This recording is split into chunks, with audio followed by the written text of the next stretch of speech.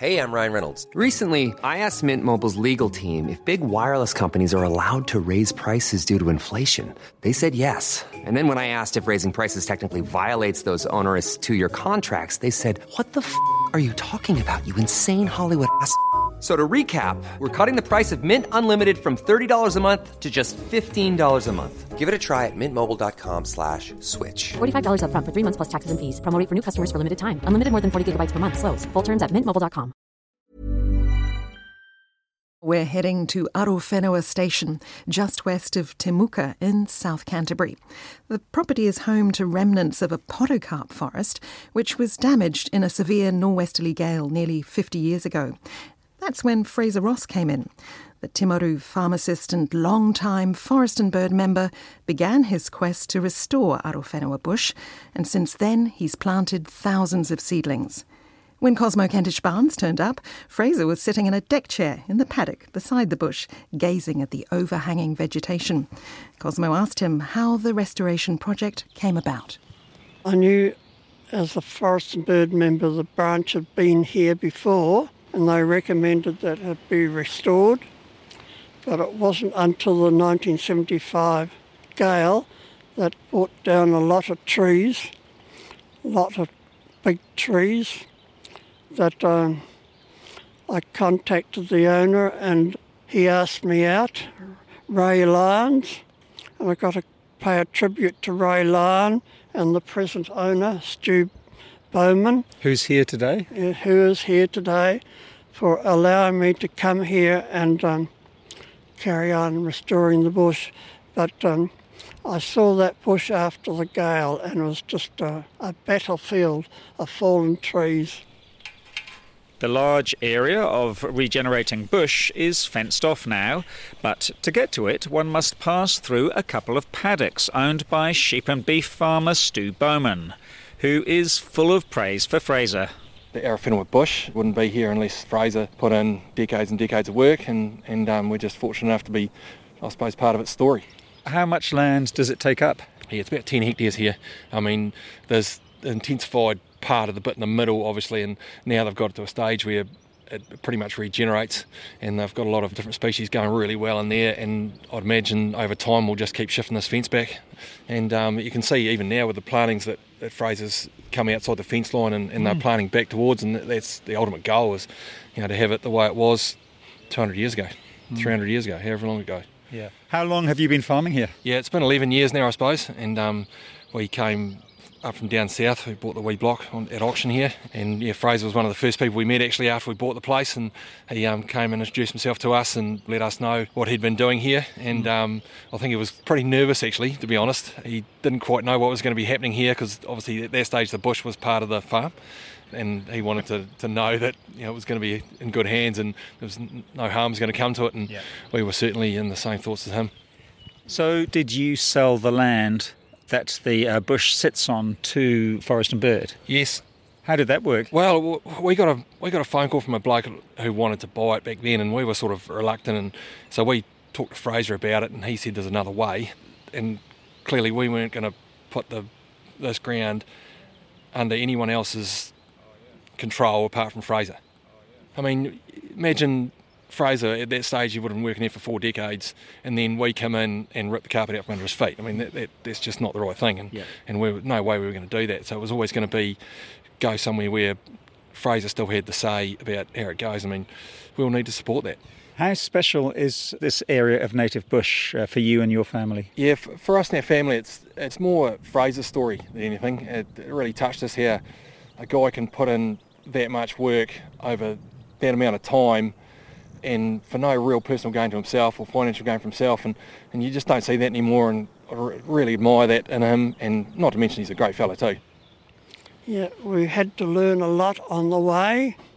I was told initially I'd never get trees to grow here because of the damage caused by rabbits and hares, and that proved to be the case. But you just don't walk away, you find a solution to that. And we found a solution by protecting each individual tree, and we're one of the first to use tree guards around individual trees. Mm-hmm. So you've got some people who help you? Oh, yes. I've had lots of people, lots of forest and bird members. Yeah, and they've come from all over South Canterbury. Waimate members were particularly supportive. Used to have 9 or 10 of those come up regularly, and they would help on a Saturday doing planting. Yeah. And that planting started nearly 50 years ago. Well, yeah.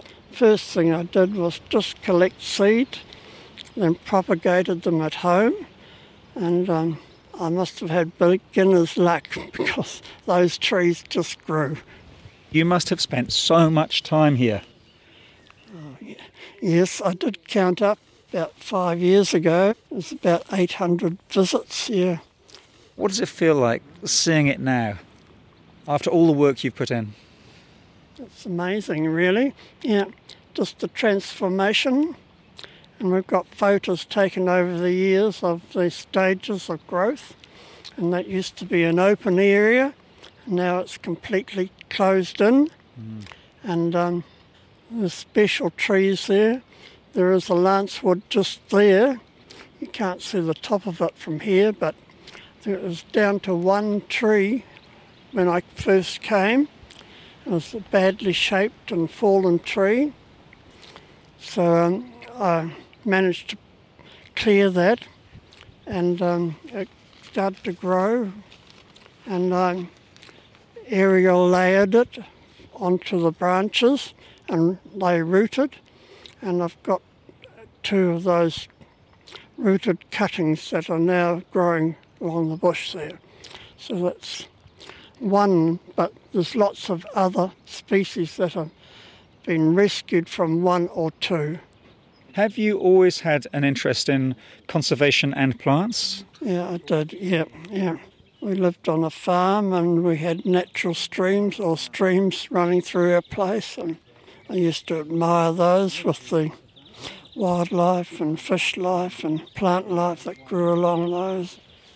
Local Forest and Bird Branch member Ines Steger has spent countless hours helping secure Arowhenua Bush for future generations. We're on the true left of the Opahi River, adjacent to the stop bank, and Arowhenua Bush is the only remnant lowland forest in South Canterbury. The only other one in Canterbury is Riccarton Bush. And obviously it's changed quite a bit since the storm has raged through in 75, and Fraser will take you through and show you some of the remnant trees.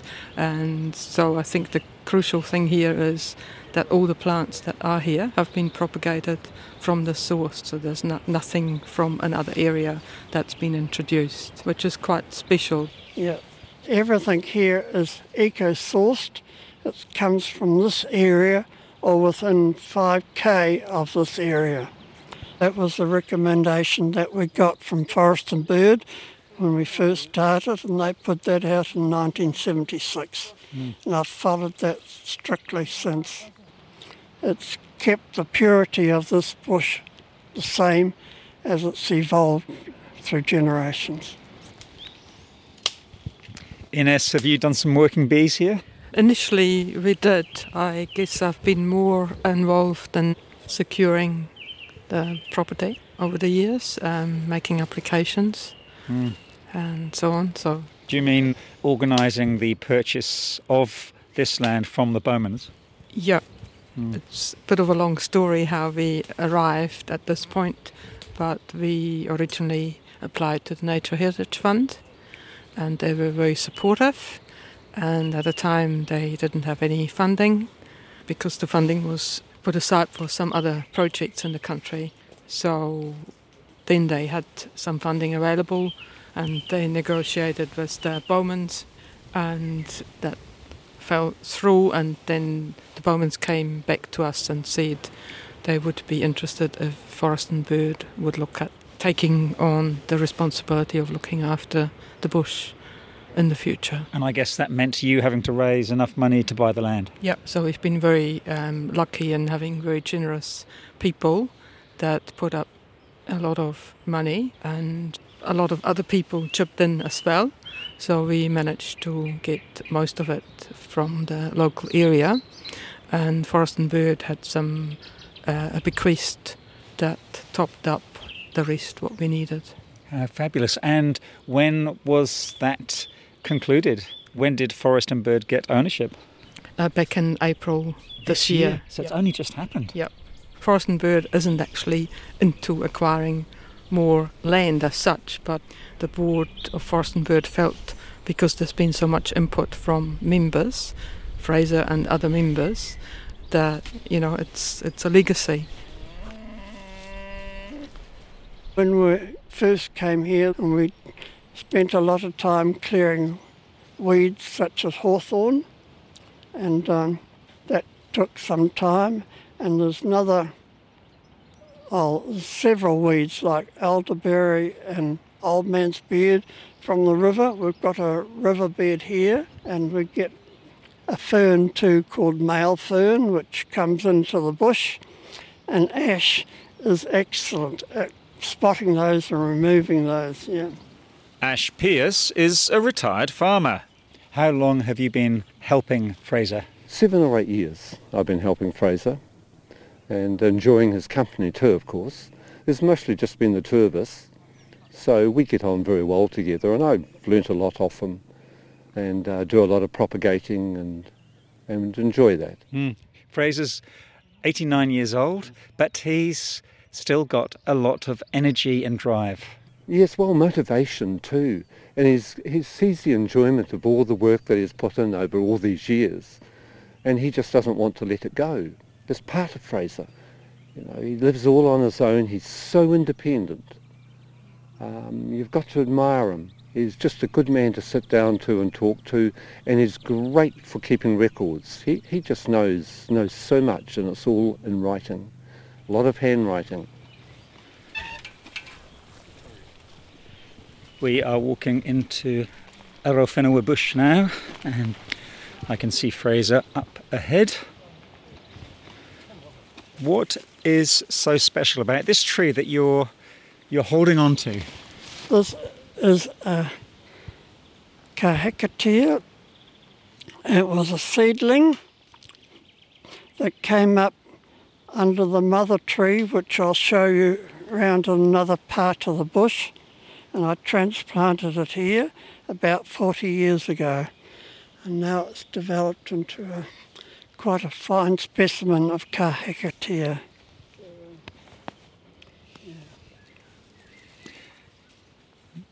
We have come to a clearing where there are some younger trees. Yeah, this one has just been planted this year. This is a Arowhenua rohutu. It's one of the threatened plants that's subject to myrtle rust. And we've propagated carrot seed and we've planted them in this wetland. There's a wetland that goes through there with we've planted flax and carrots and that. So these are developing into another wetland. Mackay trees here. These have been propagated and planted. So what's this tree here? Matai. It's a native podocarp, and it's come from a mother tree just round here. Yeah.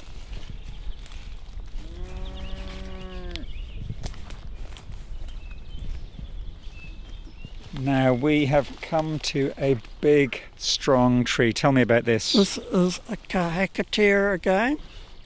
When I came here first early on, I used to wander through the bush looking for special plants, and one day I came to this tree here, which was covered in Muhlenbeckia vine, and there's just one little branch peeping out from under the vine.